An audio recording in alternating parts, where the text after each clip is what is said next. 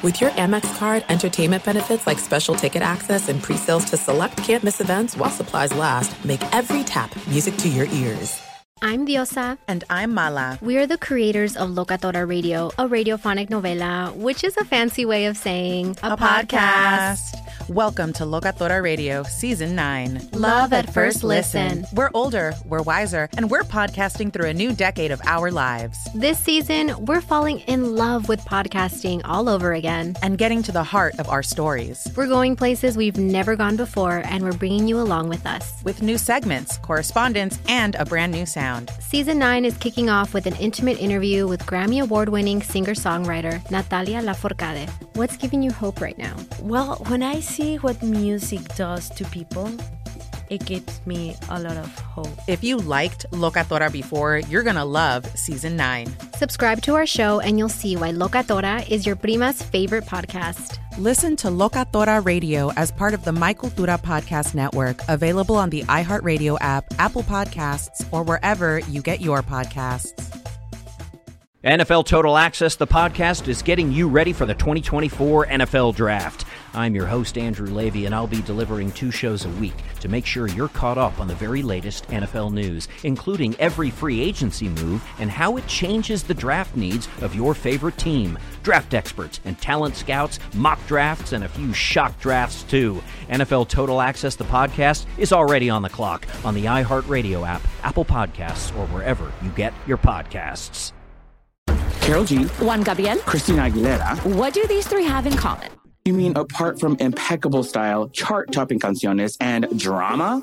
Facts, yes, all of the above are correct, but most importantly, they're some of the biggest Latin icons in the world. And they're just a few of the game-changing Latin stars we're covering in Becoming an Icon Season 2. Listen to Becoming an Icon on the iHeartRadio app, Apple Podcasts, or wherever you get your podcasts.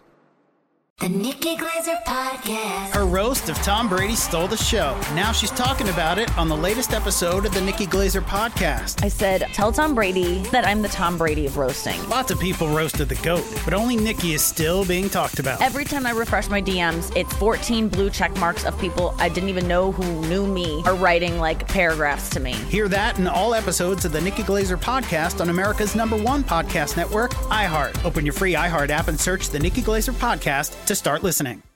Thanks for listening to the Best of the Doug Gottlieb Show podcast. Be sure to catch us live every weekday from 3 to 6 p.m. Eastern Time. That's 12 to 3 Pacific on Fox Sports Radio. Find your local station for the Doug Gottlieb Show at foxsportsradio.com or stream us live every day on the iHeartRadio app by searching FSR.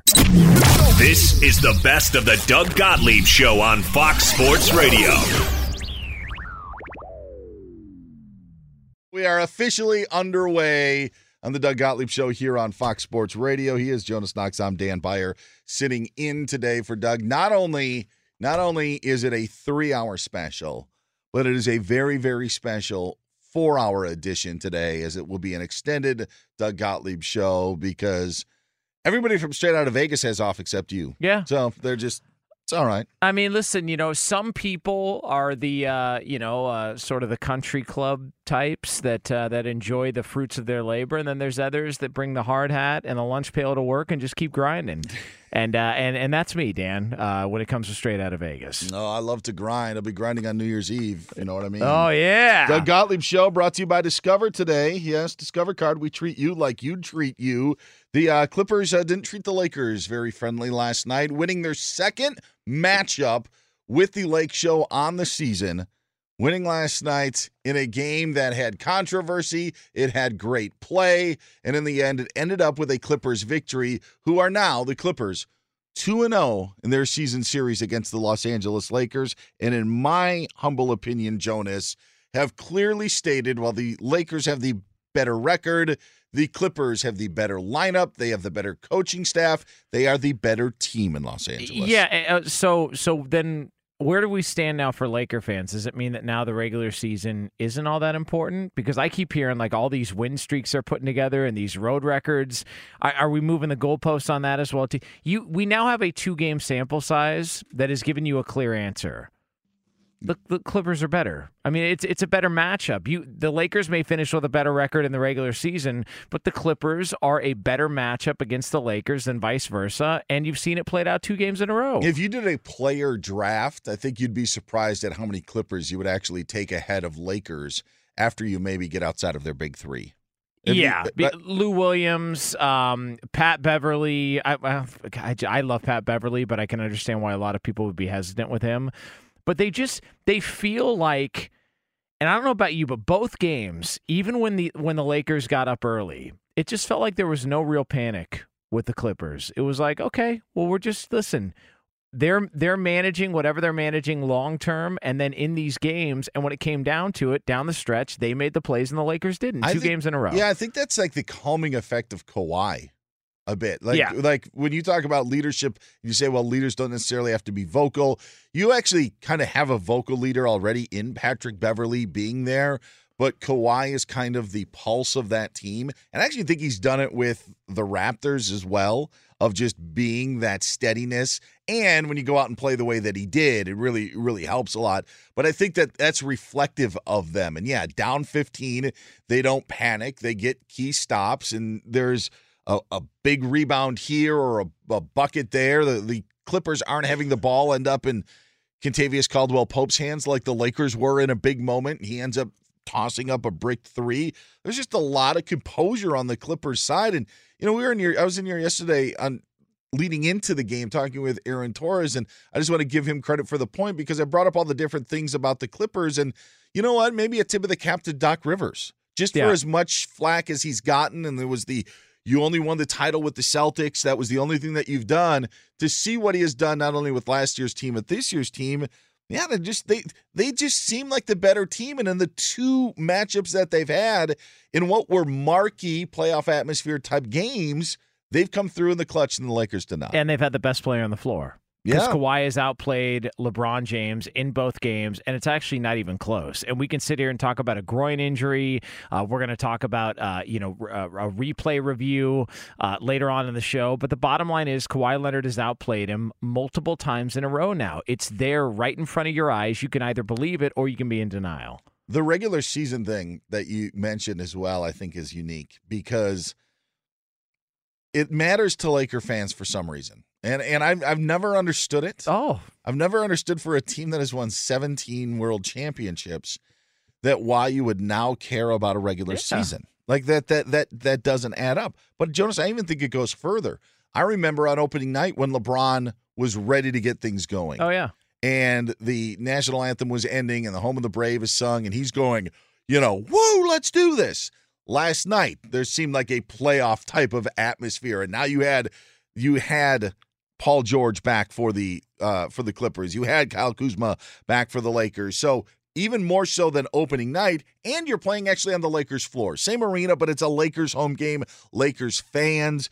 Everything was there for the Lakers, and for them to make that statement on national TV, and they couldn't get it done. I mean, it's pretty amazing. I'll tell you exactly what it is with Laker fans and the fan base and why the regular season means so much is because they realize the threat is real. Because they realize that the danger is there. It's why they've said such disparaging things about the Clippers. I mean, look, 5, 6 years ago, 7 years ago, 10 years ago, were the Clippers even on the Lakers' radar? They were in the same building and nobody cared. They didn't think about them. They were just the annoying little brother that, took up space and didn't really provide anything to the arena. And now all of a sudden, the threat is real. The Clippers in the last 6 years have been the better run organization and the better team, and they're the better team this year, even after you grab Anthony Davis and LeBron James over the past 18 months. And what are we seeing? They're the better product. So Laker fans are trying to, and I know this is one of your terms, find your wins. The Laker fans are trying to find their wins when it comes to the regular season. So every time they beat up a team that isn't going to be anywhere near them in the postseason, they want to jump for joy and celebrate because they realize, get your smiles in now because there's tears coming up later. That's domes. That's sorry. Sorry about that. Hey, the Lakers yesterday, and it's funny to hear all of the response of what happened and maybe a denial of the Clippers' success. But when you look at other pro sports cities and you look at two-team cities like you have in New York, like you have in Chicago, like you have here even in Los Angeles, and I'm not talking about the Rams and Chargers, but Dodgers, Angels, Yankees, Mets, we're talking Cubs, White Sox, whether it be in baseball, you've got those sort of rivalries. And usually, Jonas, it's when the historic team is down that the other team can have an opportunity and rise up. And the Clippers did that in a sense with Lob City. When the Lakers were down for those years, Lob City comes in, takes some of the headlines, but really didn't do a lot of damage. When the Mets and Yankees played in the Subway Series, the Yankees won that series. Chicago's a Cubs town. For as much as the White Sox, winning a world title in 2005, it's a Cubs town. They're not a blip on the radar. Yeah, correct. This is different. And I felt that this was the biggest gap between franchises in the same city, one being relevant and one being not. Jets and Giants, I mean, now in the NFL, I still would say it's a Giants town, New York City, but there's a close gap. Lakers Clippers was from here to Hawaii. Yes. Like, it was enormous. And now you had a little headway with Lob City and making it. But when you see what they do in free agency, you see what their ownership's doing, you see a new possible arena, the way that this gap has closed and has done so, and now to see this team not only with the Lakers trying to win the title and not being down and having their 6 straight losing seasons, to see the Clippers be above them is something I don't think we've seen in sports in a situation like this with two teams in the same city. I've been born and raised in L.A., lived elsewhere, but born and raised in L.A., and I can tell you the Clippers have never, ever come close to the Lakers when it comes. And this is the other thing, this whole battle for L.A., it's always going to be a Laker town. It always will be a Laker town. But Laker fans understand what they're dealing with here. They're not only dealing with somebody in Kawhi Leonard who is right now, for my money, better head-to-head than LeBron James, and we've seen it a couple of times in a row now. But also, they're dealing with somebody in Kawhi Leonard who said, no, I don't want you, I want them. And that's hard for them to deal with. They've never really had that before. They've never had a guy not only turn them down, but stay in the same building and go to the other locker room and then bring a superstar with him. So it's almost like LeBron got beat at his own game and Laker fans are having trouble coming to terms with it. Sure. And I think Steve Ballmer is, I mean, obviously he's the owner of the team, but it was a completely different ballgame when Donald Sterling. He would mess it up himself. I was a lunatic. Yeah, just nuts. But now that Steve Ballmer is there and Steve Ballmer wants to win, I mean they want their own arena by the new NFL stadium with another arena on the same block, and everyone's like, yeah, this is past, this has already been railroaded through, and they'll probably get that, and he'll get his new arena as well. The stuff that came out a couple of days ago, the reports of Uncle Dennis's demands from the Clippers and the Lakers, where do you think that came from? Of course it was the Lakers. Yeah. Of course it was. And they just strike me as the real pretty girl or hot guy who's never been rejected. And the one time they get rejected, all of a sudden now, oh, well, I wasn't into them anyways. I don't like their style. I don't like, no, what do you mean? 45 minutes ago, you would have done anything to be in the back of an Uber with them, and now all of a sudden they're not up to par with you. Give me a break. It feels like they're having a hard time adjusting to the idea that they're now second fiddle when it comes to a team and a basketball standpoint in their own building. I even think it goes league wide, even of what the last 6 or 7 years have done to the fan base of caring about a game before Christmas Day. They cared so much. It's the NBA regular season. We all know what its value is, and it's just get into the postseason. But for some reason, there was importance to it. And you know what happens then when you put too much importance? You get it stuffed back in your face, and that's what happened. Like, if they would have played it cool and just been like, whatever. Exactly. It's the regular season, who cares? They could totally play this. Of like, well, they just got Kuzma back. They're going to add another piece. But that hasn't been the case. And that's been my biggest problem with the Laker fan base and people covering the Lakers up until this point. They're also doing the straw man argument. Like, I'm seeing Laker fans when they were rattling off all those wins in a row. Yeah, you still doubting us? You just got Anthony Davis in the – who was doubting you? Like, whoever said the Lakers weren't going to be a good team? Even Las Vegas had them projected at 50-something wins as their season total over this year before the year started. Nobody anywhere thought the Lakers weren't going to be a good team. So they're now manipulating their own mind into thinking that everybody's out to get us. Nobody's out to get you. Nobody anywhere with half a brain thought that if by adding Anthony Davis, you were all of a sudden not going to be any good. You were going to be leaps and bounds better, and you are, but you forgot who you were. It's all about titles, not regular season wins, and they got caught up in the emotion early on. Let alone caring about a team on November 13th. Or December 4th, or here we are on December 26th. I mean, just ridiculous. Be sure to catch the live edition of the Doug Gottlieb Show weekdays at 3 p.m. Eastern, noon Pacific on Fox Sports Radio and the iHeartRadio app. There are some things that are too good to keep a secret. Like how your Amex Platinum card helps you have the perfect trip. I'd like to check into the Centurion Lounge. Or how it seems like you always get those hard-to-snag tables. Ooh, yum. And how you get the most out of select can't-miss events.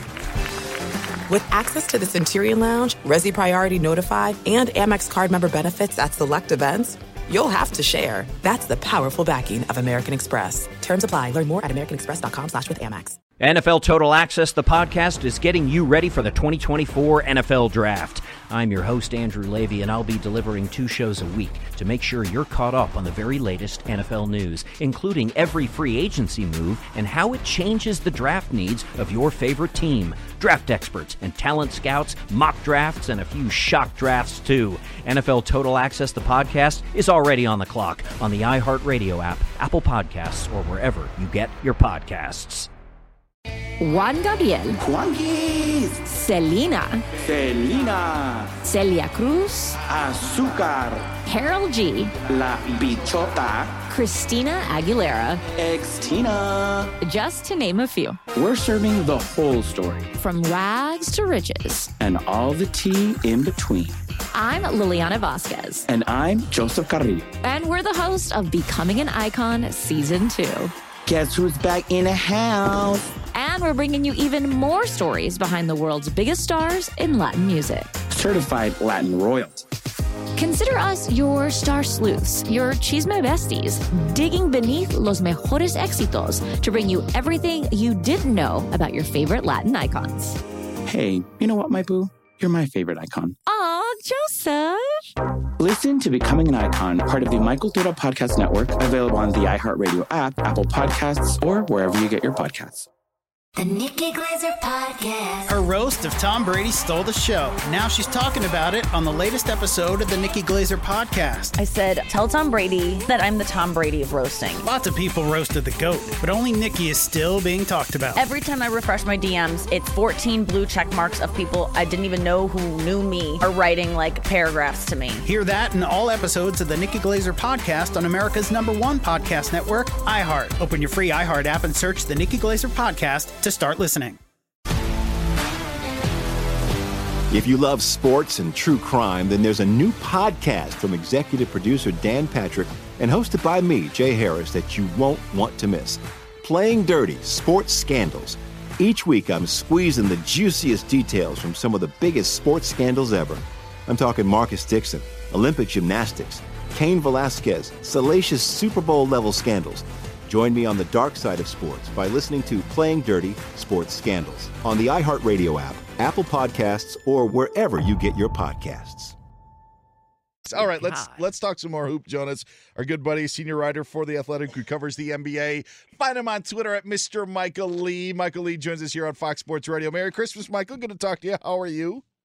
I'm doing great. Thanks. Happy holidays, you guys. It's great to have you on, and it's great to have you on a day after an epic showdown last night between the Clippers and Lakers.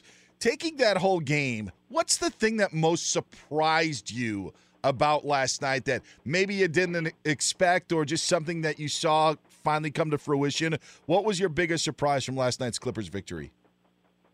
That I wasn't surprised by anything that happened, maybe. I don't know. The Clippers are a better team than the Lakers. They have 4 guys who can get you 20 points a game, and the Lakers have 2 guys that they can count on. And if those 2 guys aren't on and they're not playing at superhuman levels, they're going to have some struggles. They're not going to be able to go out there and compete at a high level. And the Clippers, if Kawhi's having an off night or Paul George is having an off night, Lou Williams might bail him out, or Montrezl Harrell might bail him out. And they just have this scrappiness, this tenaciousness that they just will never give up on a game. And I think that's what the Clippers have displayed. And they got 3 really great perimeter defenders. They got 2 all-defensive guys, the Defensive Player of the Year, Kawhi Leonard, Paul George, and Patrick Beverley is just the biggest irritant out there going. And so I wasn't surprised by anything other than, I guess, I want to see Anthony Davis, have a big game in these moments. I know that he had some game like this with the Pelicans, but he's never played under this kind of pressure, this kind of scrutiny. And I'm waiting to see him step up and perform in a situation where he's really needed and LeBron is compromised. Michael, is Kawhi better than LeBron at this point, or is it simply a matchup thing when these two teams meet up that Kawhi gets the best of him? Well, I mean, I think there are things LeBron does better than Kawhi, but I think if we're talking about just the entire package, Kawhi is better than LeBron right now. Kawhi is the best player in the game right now. He has the ring that supports that. He's the guy that goes out there and says, I'm going to shut you down defensively, and I'm going to give you 30 on the other end. Nobody else in the league can do that the way he does. And nobody is as committed to doing it as much as he does. And everybody gets on him about load management and, they question his toughness and if he's really, the best, how come he can't play every game?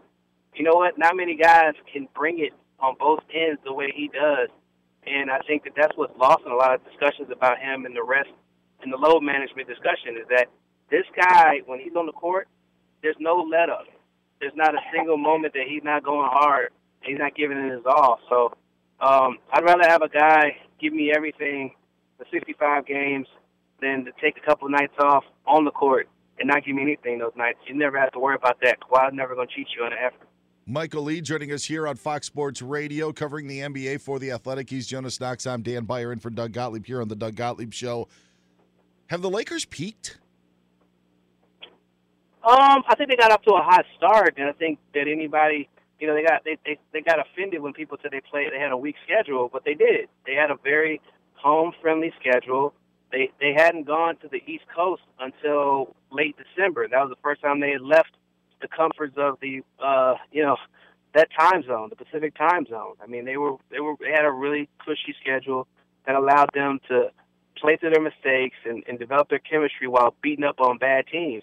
A lot of other teams have taken L's against, but they played tougher competition.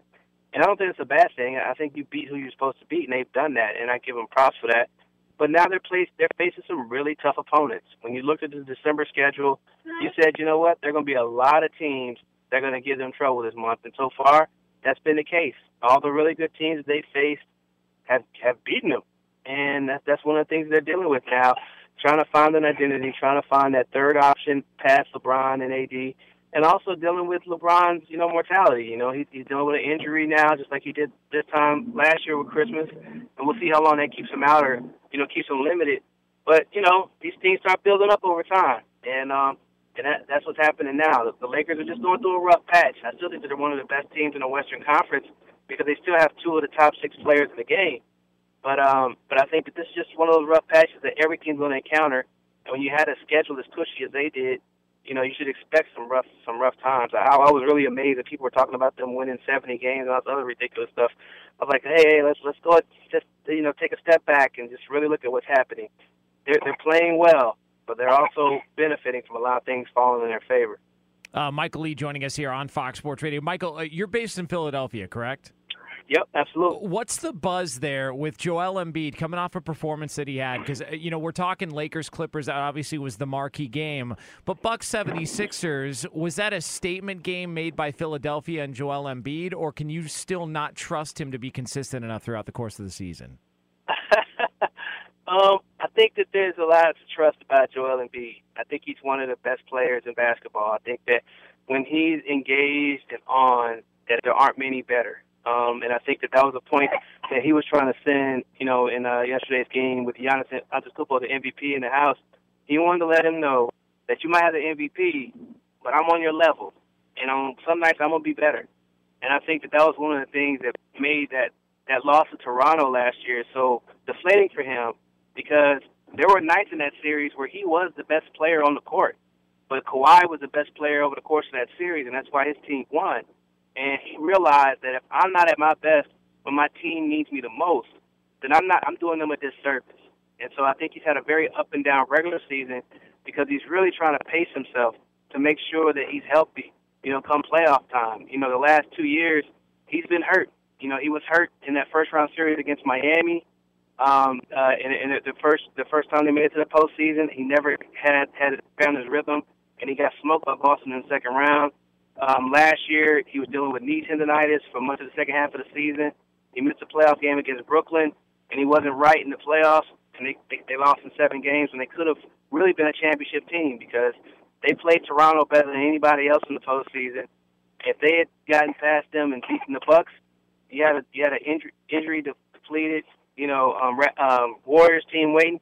They could easily be NBA champions. So I just think he's taking a different approach, to this season, and a lot of people are being critical of it. But I think in some ways, you want to see him bring it like that every night, but 30 and 10 every night is hard. Right. Last year he averaged 27 and 13, and nobody cared because his team lost in the second round. I've loved Joel Embiid. I've actually always felt that Ben Simmons gets too much hype because it's thought of a 1A and a 1B, but I just to me it's more about Joel Embiid and not getting the due that he deserves. He's special. He is super. Well, he is. It's because he's so quiet. He doesn't talk enough. That I think But and I'm sorry. Let me just slide in here with this, Michael, because I actually did have a question on the other bench because maybe Giannis Antetokounmpo could learn something from Ben Simmons. But do you think the Bucks have an issue of him going 0 of 7 from 3-point range yesterday? No, I just think that was just sort of a thing that they just got smashed They got smashed by the 7 and 6. They got ambushed. They weren't anticipating that. They weren't ready for that. But the one thing about the Sixers, they've ambushed a bunch of teams in their house this year. They were up 40-something on Miami when they came the first time. They put a muzzle on the Boston Celtics when they first came there. So they've been doing it to good teams that have come into their building. They beat Toronto pretty good. So all these top teams in the East, I think they're 5-2 against all the other top 5 teams in the conference. So they can hang with the best. It's just they also can drop some ugly games against the worst because they're not focused. And I think a lot of that does start with Joel Embiid as leader of that team, and some of it starts with Ben Simmons too because his energy level I think is just as important to them and their success. Because if both of them aren't bringing the energy, then they're really going to be flat. And if one of them doesn't, it's going to be a bit of a challenge. Against the Bucks, they both were motivated. They both were, hyped for that game because they wanted to make it clear to the best team, or this team with the best record, that they were serious about trying to get a win. Find him on Twitter at Mr. Michael Lee. Read him in The Athletic. He covers the NBA. Michael Lee, Merry Christmas, Happy New Year, and thanks again for the time, Michael. Thanks, Michael. All right, thank you. Take care. Be sure to catch the live edition of the Doug Gottlieb Show weekdays at 3 p.m. Eastern, noon Pacific. What transpired in the final seconds of last night's game between the Lakers and Clippers, where Patrick Beverley knocked the ball out of the hands of LeBron James with about 3 seconds remaining?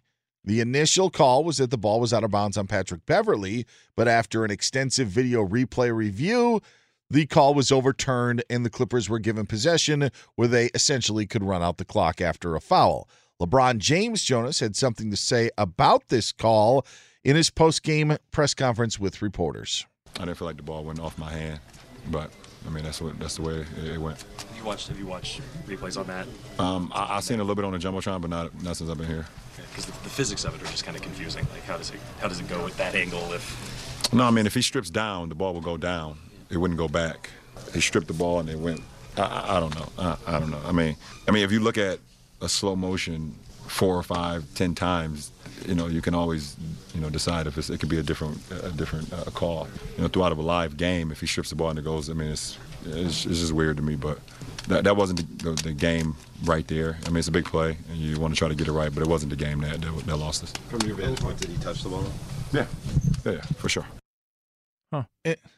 Interesting. It's not 3D art where you're trying to see the shark. I mean, you know what, Dan? Like, yeah, if you use DNA evidence, of course I did it. But I mean, come on. Like, if you got to go that far, to try and find out whether I did it, I mean, I should be exonerated because of that. I mean, come on, man. This is, and I understand you want to win, but it was a magnificent defensive play by Patrick Beverley, and video replay confirmed the play and was able to validate how great of a defensive play it actually was, Jonas. It's not the Lakers being wronged by this and that you go by the original call. It was a magnificent play, and yeah, the physics of it don't make sense, but also the optics of what we saw was that LeBron's fingers touched it as it flew out of bounds. Yes. Just like if you're going for a layup and I knock the ball out of your hands and it hits your knee out of bounds, guess what? It's going to end up being my basketball because it went off of your knee. It's the same exact thing, and I just cannot believe people are complaining about video replay when video replay got the play right and made a great defensive play even better. I don't get why people look at this stuff and think it's bad for sports, not only just in the NBA, but in the NFL. Like, I've always been under the assumption that we want to get it right. Like, that's always been what I thought, is that, if you've got the ability to change a call to the right call, why would you not take advantage of it? Well, I mean, that's not the game we grew up with. So what? People used to churn butter and ride horseback and horse and carriage through the streets to try and get to where they want to go. Am I just supposed to sell my car and go back to the old days because I have new technology? You've got the technology. You have the ability. It was clear the ball was off LeBron James last. What is the complaint? Like, I don't understand how people can look at this, even if you're a Laker fanboy. How can you look at this and say, yeah, look, so it did go off his hand. That shouldn't be the call. Okay, so what should be the call? The wrong one? Yeah. It doesn't make sense. In the landscape that we are now in, when you take a step back and you encompass what we now have in the National Football League, what we've got in pretty much every professional sport we have of some sort of video replay being used, last night in my mind was pretty conclusive, Jonas. It also wasn't an opportunity to be subjective about. It wasn't a pass interference call. It wasn't, did this guy make contact before the ball was being thrown or within a 5-yard radius or within a yard of the line of scrimmage. It was none of that. It's basically, who did the ball go off of? And that is what the replay, and that's really what replay was designed to do in the NBA. Like, let's make sure that the three-point shot was a three and his foot wasn't on the line that maybe we couldn't see in real time. Or let's see if the ball went out of bounds on someone because maybe a ref was out of position or being blocked. This was the instant replay's been around in the NFL for so long, and the implementation of it for pass interference is something that I don't like. But this is why you have replay in the NBA. This isn't anything new. It's designed exactly what it was used as it was designed for, and they got it correctly. So the only people who are complaining are LeBron James because it went off of him, and any Laker fan who for some reason are complaining because it was such a slow motion that you couldn't tell. That to me is absurd. Look, careers and legacies are on the line every single game. That's just a fact, and more so maybe in the NFL than in the NBA because, you lose this game, you've got 81 other games that you can make it up. In the NFL, you lose a game like that, and guess what? You get screwed if you don't have instant replay and you don't get the call right. And the one I always go back to, and this is why I've been pounding the table for multiple years, and I think everything should be reviewable in the NFL. I think if we've got the technology, let's use it. Why did Dennis Erickson lose his job with the Seahawks? Because they got screwed on a Vinny Testaverde quarterback sneak at the goal line. Seattle would have gone to the playoffs that year, and Dennis Erickson probably would have kept his job. But they called Vinny Testaverde on a goal line sneak a touchdown when clearly, after replay, he was short of the goal line. His whole resume would look different. Everything would be different about Dennis Erickson in the NFL. As a Seahawks fan, they got Mike Holmgren, so I'm fine with it now being short. Come on, Dan. We don't have to throw Erickson down the street, do we? Yeah, to your point, I have a problem with how things are happening in the NFL with replay. to your point, I can't go as far as you want to go where everything is replayable, because I think that there are different things. I think in the NFL you can see face masks clear as day. If a guy has grabbed a face mask, you can review that and show a face mask. For some reason, referees missed that call, and I've never understood how a face mask could be missed, but I think that you can see that. I think that false starts or a guy moving, if somebody ends up moving on the line and the defense jumps off sides on like a 4th and 4, you could be like, watch the left guard move his arm or like that. Like that's something. The pass interference one to me is just it's so subjective. And and now what the NFL has done is made it just so difficult that they're not going to really overturn it unless it's an extreme case. To me, last year's blown call with the Saints and Rams, you got to figure out a way how the ref makes that call. The problem wasn't that there wasn't replay to correct the error. It was the fact that the error was made in the first place. That's the issue that I have with what the NFL is doing. And look, and the NFL, to your point, it's all subjective. People will look at it and say, well, no, yeah, if you slow it down, like I get all that. Here's where the difference between that and what we saw last night in the Laker game was. It's not subjective. That was off LeBron's hand. Yeah. There is no other way you can interpret that. There is no other way you can watch that and say, well, yeah, but the laws of physics. No. The laws of my eyes tell me that the ball last touched his hand before it went out of bounds. Therefore, Clippers basketball. Case closed. Done deal. How is this arguable? I don't get it. I really do not understand it. You know who has the best replay, I think, in sports? Who's that? Baseball. I think out or safe. Boom. Yeah. Over the fair or foul. Done. Is he there? And I don't know if every single call in Major League Baseball has been correct, but I know that there's a heck of a lot more of them that are right than are wrong. Yes. Of what you've gotten. And it's crazy because that's what we loved about baseball with balls and strikes. And now if replay is going to go to that point, maybe we'll open up a can of worms, but right now in the implementation of where replay works, I love it the best in baseball because out or safe is a big freaking deal. In basketball, out of bounds is one possession. Now, it's a big deal when there's 3 seconds left in the game. That is a big deal.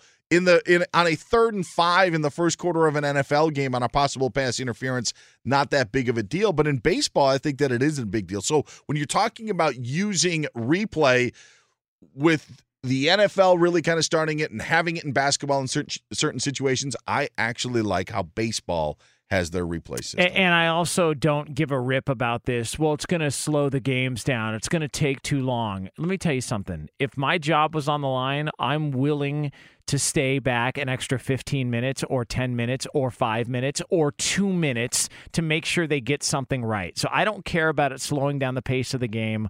I think that's people that clearly just want to be told the wrong information and just go on without their day. Like as long as look, my eyes are closed. I have no idea what's happening. You just figure it out. Don't tell me anything, and then I'll just trust. Like, listen, they got the call right. It was clearly off LeBron James. It's why replay was put in. Now there are times to where it feels like at the end of basketball games, everybody's spinning their finger in the air, going, "Oh, well, can we get another look at it?" Like everybody's, and apparently the officials have the authority to determine whether or not it's worth getting a second look at. So, yes, there has been more of that there, but the rule was put in so we don't have any more plays like this to where it was clearly off LeBron James and it was ruled to be off Patrick Beverley and the Clippers first, and how LeBron is even trying to deny that. He couldn't even come up with an explanation that made sense afterwards. No, he started to go down the road. I don't know. Like he heard himself saying it out loud, and he realized, well, that doesn't sound right. The coach's challenge in the NFL, I think, is good for the simple fact of if you use the challenge, to take a look at a play, you only have so many of them. It's not unlimited. But the issue that I see is when the NFL goes to, okay, final 2 minutes, everything's now under review. We're going to take a look at it. I think that there should just be a review, make it a green flag, make it a blue flag, whatever the case may be, where it's the only thing that you have to review. You're not charged a timeout for it, but if you're a coach and you still have that in your back pocket, if Sean Payton had that in his back pocket to look at the one play in the game that he wanted, you wouldn't have coaches, I think, in the first quarter 100%. saying like, hey, maybe I could get these two right, and that wouldn't slow up the game. Don't put the timeout to it. Just make it like you get one replay review and that's it, and it's up to you if you want to save it. Because if you don't save it, you got to be smart about it. Yeah, exactly. That's on you then, and it takes all the onus off of the officials. I also don't like this. All right, we're giving you guys full power. All right, we're giving you full power. Here are your challenge flags. Challenge anything you want. Awesome. That's so cool. Well, except for the final 2 minutes. That's on us. Yeah. Wait a second. So you're dictating terms again. So I'm allowed to challenge everything, just not in this window here. Like that. Like if you're going to give them the power all the way through, not give them the power and then take the power away in the most important portion of the game, which is the final 2 minutes. It doesn't make sense to me. And there are some that would argue as well that every close score should be a score because you get a look at it.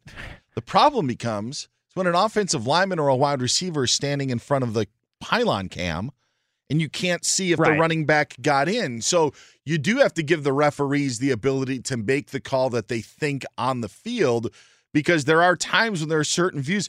In the Hawaii BYU game, the BYU quarterback dives for the end zone, and oddly enough, they don't have a camera on the goal line. They have one like 4 yards into the goal line. But the point is it was called on the field a touchback, and then there was just no sufficient angle to see, and now you have to stick with the call on the field. By the way, the BYU field goal in that game that was called a miss. How does anybody think that went in?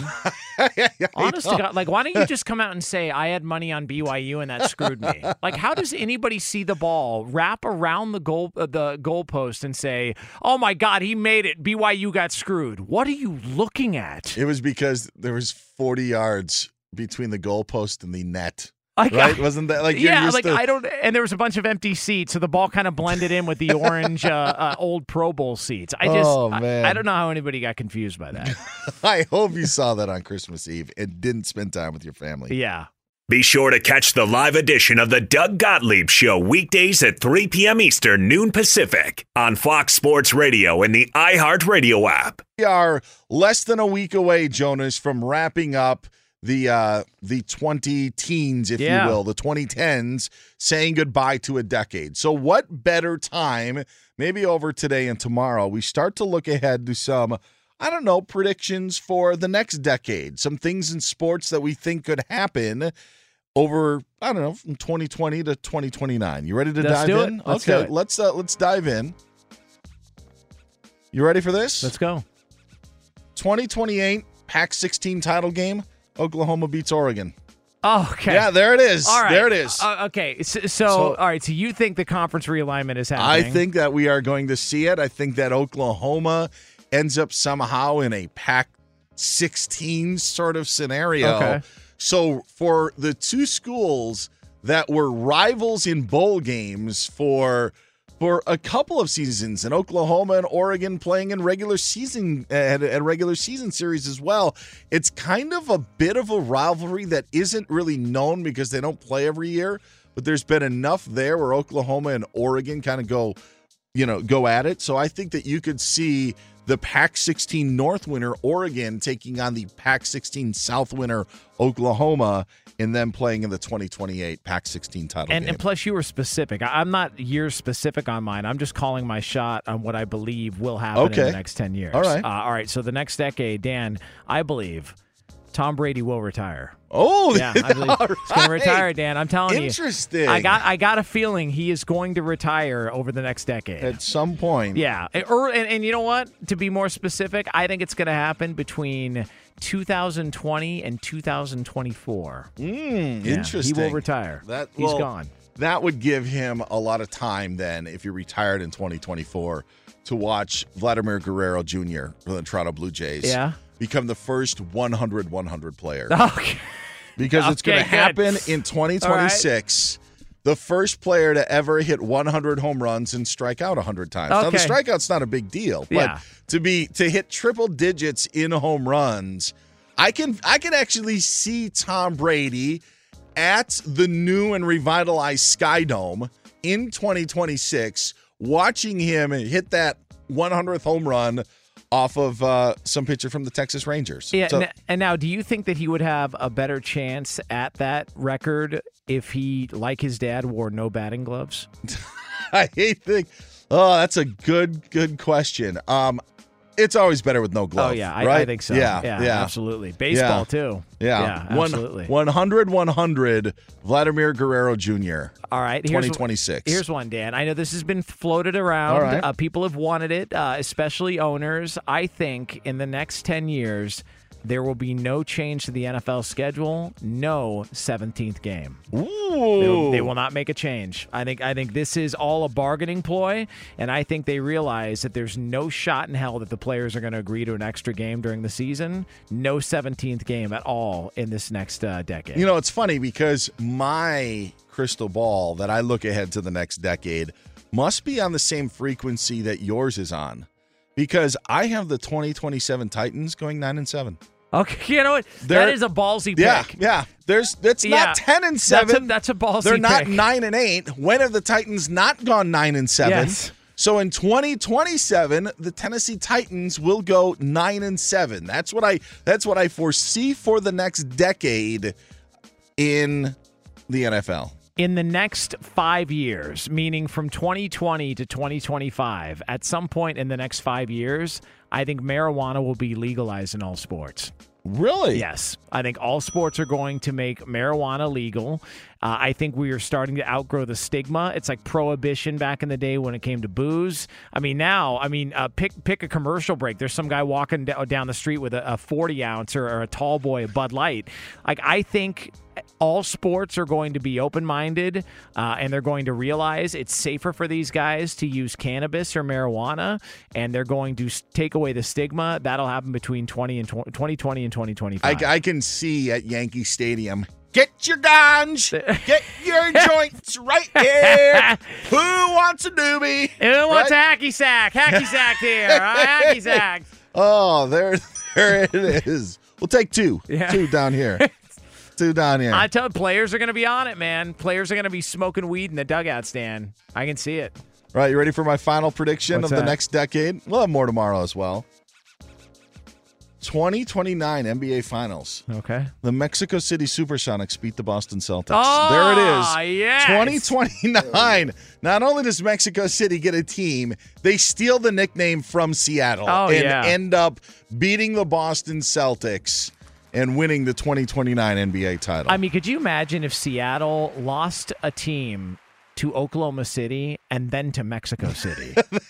I mean, talk about two L's. Yeah, there's nothing worse than sorry. that. Oh, man. And there's Sean Kemp and Gary Payton courtside with that great with sombreros. 2029. By the way, that series, they win in the final decisive game 13. Oh, so okay. Best of 13 in the NBA, because let's squeeze as much out of this orange as we can. Be sure to catch the live edition of the Doug Gottlieb Show weekdays at 3 p.m. Eastern, noon Pacific. There's no distance too far for the perfect trip.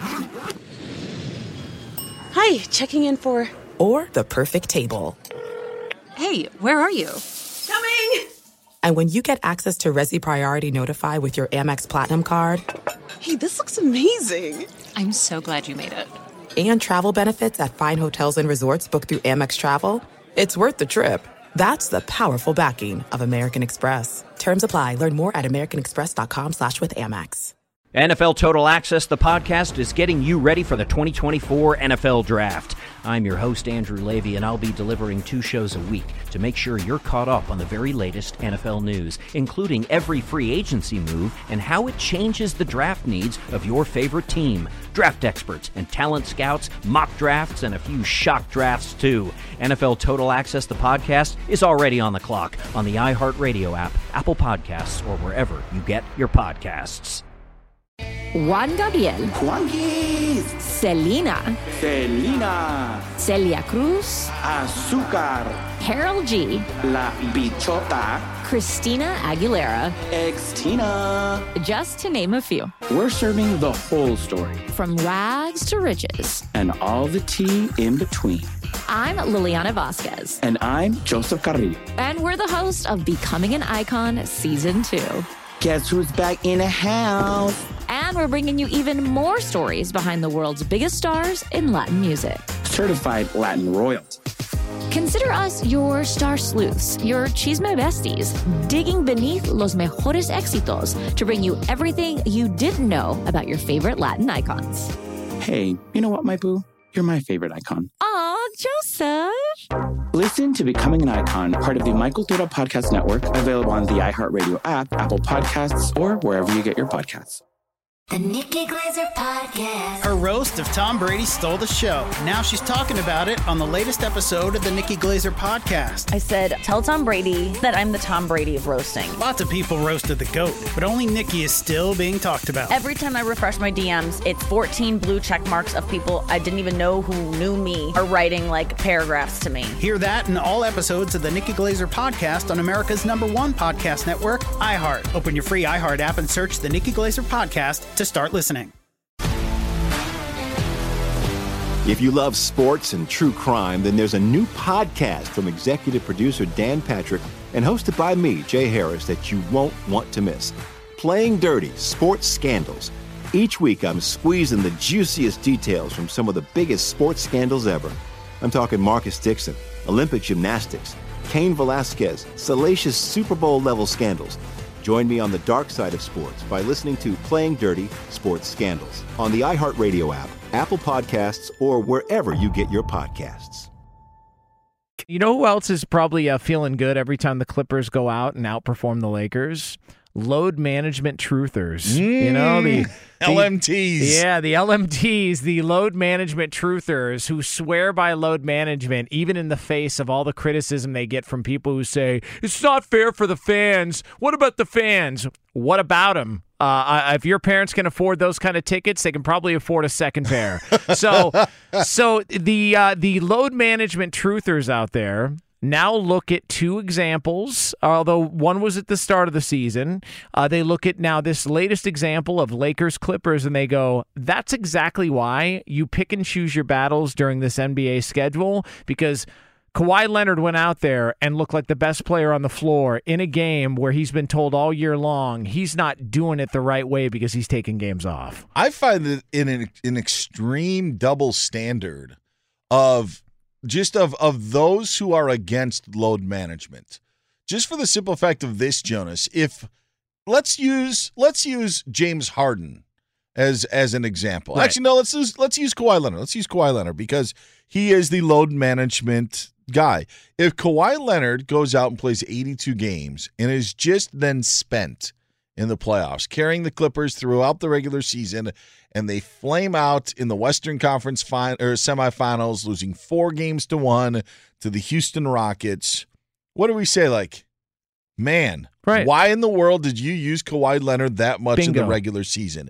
And then we rip on his legacy and say that he can't get to an NBA Finals outside of, you know, what he did with the Spurs and Raptors, or the past, like all of the different excuses that you can have. So it's such a double standard for everybody who wants every NBA player to play every game and then perform at the level that then we would use that against them in the playoffs.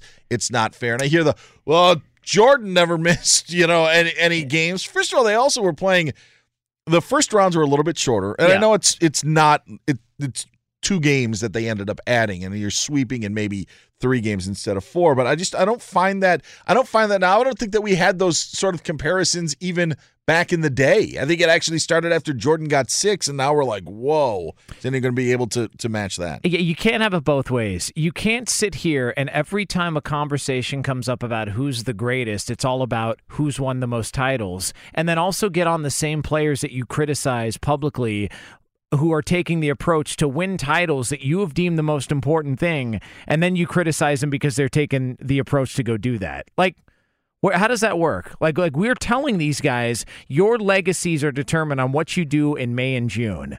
So then why are we busting their balls when they do something in November? Like that doesn't add up to me. I always felt going into this season that the regular season was more important to the Lakers. I always felt like they were going to come out hair on fire to try and show everybody we are back. We're the Lakers. There's new buzz in the building. We've got LeBron James. We've got Anthony Davis. We are back and we're ready to roll. And I always felt like the Clippers, in making the decision to bring in Paul George, who was coming off of surgery in the offseason, and Kawhi Leonard, who used load management last year to get into the postseason, also dealing with an injury to win a title, that the Clippers were going to take the long approach. They were going to look at take that approach and say, we're worried about May and June, not the regular season.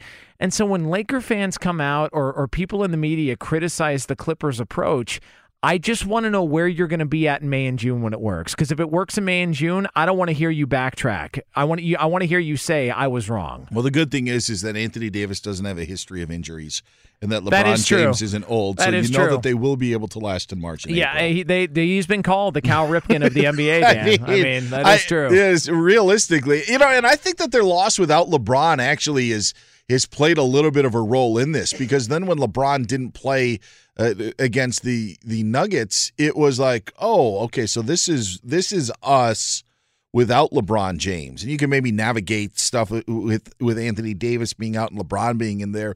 I think that's a bit of a wake-up call, and now the Lakers are going to have to figure out a way, and they are atop the Western Conference, but they aren't the best team in the Western Conference, and I'm sorry, if you're the Lakers and you want to knock off the Clippers, which now you will have to do in the playoffs, because if they completely have your number for the entire year, whether with the regular season and the postseason, you need those two guys to be there in the playoffs to have an opportunity to maybe change this narrative that has started for the first 2 months of the season. The Lakers are in a bit of a tricky spot when it comes to that. All that I've heard is that, well, Kyle Kuzma, we can't trade Kyle Kuzma. He's the guy. Okay. Yep. Hey, listen, we got Anthony Davis. Yes, you do. LeBron James, King James, and he's going to be rested and totally motivated. Yep. God, we need another wing. God, we got to have this. We got to have a guy that does this. We need another 3-and-D guy. We got to, could you imagine acquiring Anthony Davis in his prime in the offseason, convincing yourself that you kept the right guy of your young nucleus that you were trying to build around, and this many games into the season, then saying, nah, we got to have more. We got to have more. At some point, you can't really do anymore, and the reality is the reality, that maybe you're just not as good as them, and you need to hope that they trip up before they get there so you don't have to face them in the postseason. Yeah, now you almost – you're like, we both have to get the 1 and 2 seed, because if you're the Lakers, you don't want to face them in the Western Conference semifinals. You remember you and I talked about this. We were on the air working together, and it was after the NBA trade deadline, and I remember having this conversation because – people criticized Danny Ainge and the Boston Celtics because they didn't go out and swing a trade to try and get Paul George. And you and I went on the air and said, that still wouldn't be enough, so why would they do it? Like, why would you trade away all these assets if you still, in adding Paul George, it's not going to be enough, because if you do get through the Eastern Conference, you're not beating Golden State. Mm-hmm. So what are you doing? Just making moves to make moves? It didn't make any sense. And at some point, I think maybe Laker fans and people that cover the team have to acknowledge, at some point, you have to just roll with what you got, because when you start chasing the way that they're chasing, when LeBron does decide he's out, or if Anthony Davis does come into some injury issues, what kind of team is going to be left there? And I know you worry about the now, but I just don't know that there's an easy fix out there that's going to close the gap between you and the Clippers. Again, if we mentioned this at the top, if you had a draft to take Paul George, Kawhi Leonard, Anthony Davis, and then LeBron James out of the equation, maybe you go Kyle Kuzma, maybe the first pick of the guy that you would take, Lou Williams the second, Montrezl Harrell the third, Patrick Beverley the fourth, Landry Shamet the fifth. All of those guys being taken before you would take any member of the Los Angeles Lakers. Yeah. So that also then tells you the amount that is on the shoulders of those three guys because of what else the Lakers have on their roster. And I don't think that there's another player that will become available prior to the trade deadline coming up in 2 months that the Lakers could acquire to put them at the level of, or a release, of an Andre Iguodala. Like that doesn't close the gap. You actually are where you are right now if you're the Lakers. And do they have the draft capital? Because didn't they give away first-round picks to New Orleans, if I'm not mistaken? Yeah. Off the top of my head, I can't remember exactly what it was, but So then who on that roster are they going to give up and somebody's going to go, oh, thank God, yes, please take our star, Alex Caruso? I mean, if you did that same draft, Dan, I swear to God, there's like 40% of people listening would take Michael Cage over Alex Caruso right now. At least his perm. I mean, or his Jerry curl. Yeah. Love Michael Cage. Oh, man, rebounding machine. What, didn't he play for the Sonics too, Michael Cage? Yeah. Yep. Damn right. As well. We started talking about load management. I remember going to a baseball game, where Ken Griffey Jr. took off a Sunday because it was an afternoon game, travel day, playing like the night before. And I remember being devastated about it, of being like, oh, geez, we get to go to a Brewers game to watch Ken Griffey Jr., and he's not even in the lineup that day. You know what the Mariners did? Put him in the pinch hit. You know what? We got to see Ken Griffey Jr.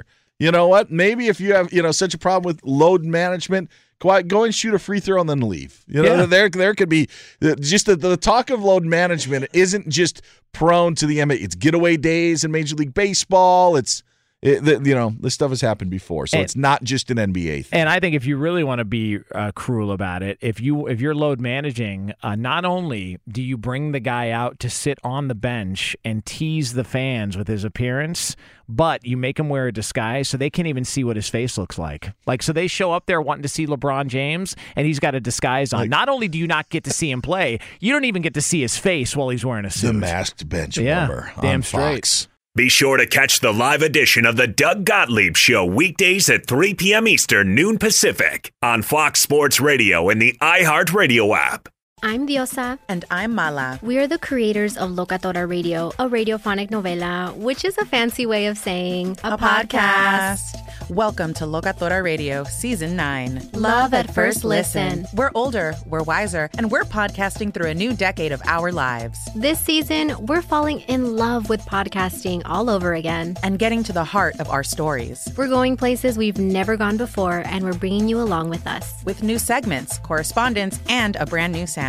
Season 9 is kicking off with an intimate interview with Grammy Award-winning singer-songwriter Natalia Lafourcade. What's giving you hope right now? Well, when I see what music does to people, it gives me a lot of hope. If you liked Locatora before, you're going to love Season 9. Subscribe to our show and you'll see why Locatora is your prima's favorite podcast. Listen to Locatora Radio as part of the Michael Dura Podcast Network, available on the iHeartRadio app, Apple Podcasts, or wherever you get your podcasts.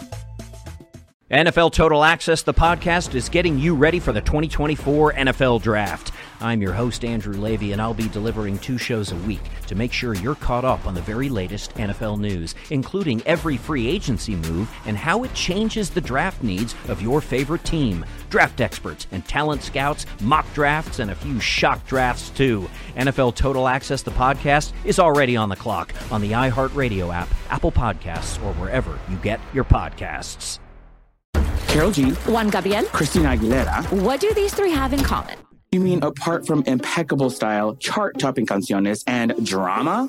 Facts, yes, all of the above are correct, but most importantly, they're some of the biggest Latin icons in the world. And they're just a few of the game-changing Latin stars we're covering in Becoming an Icon Season 2.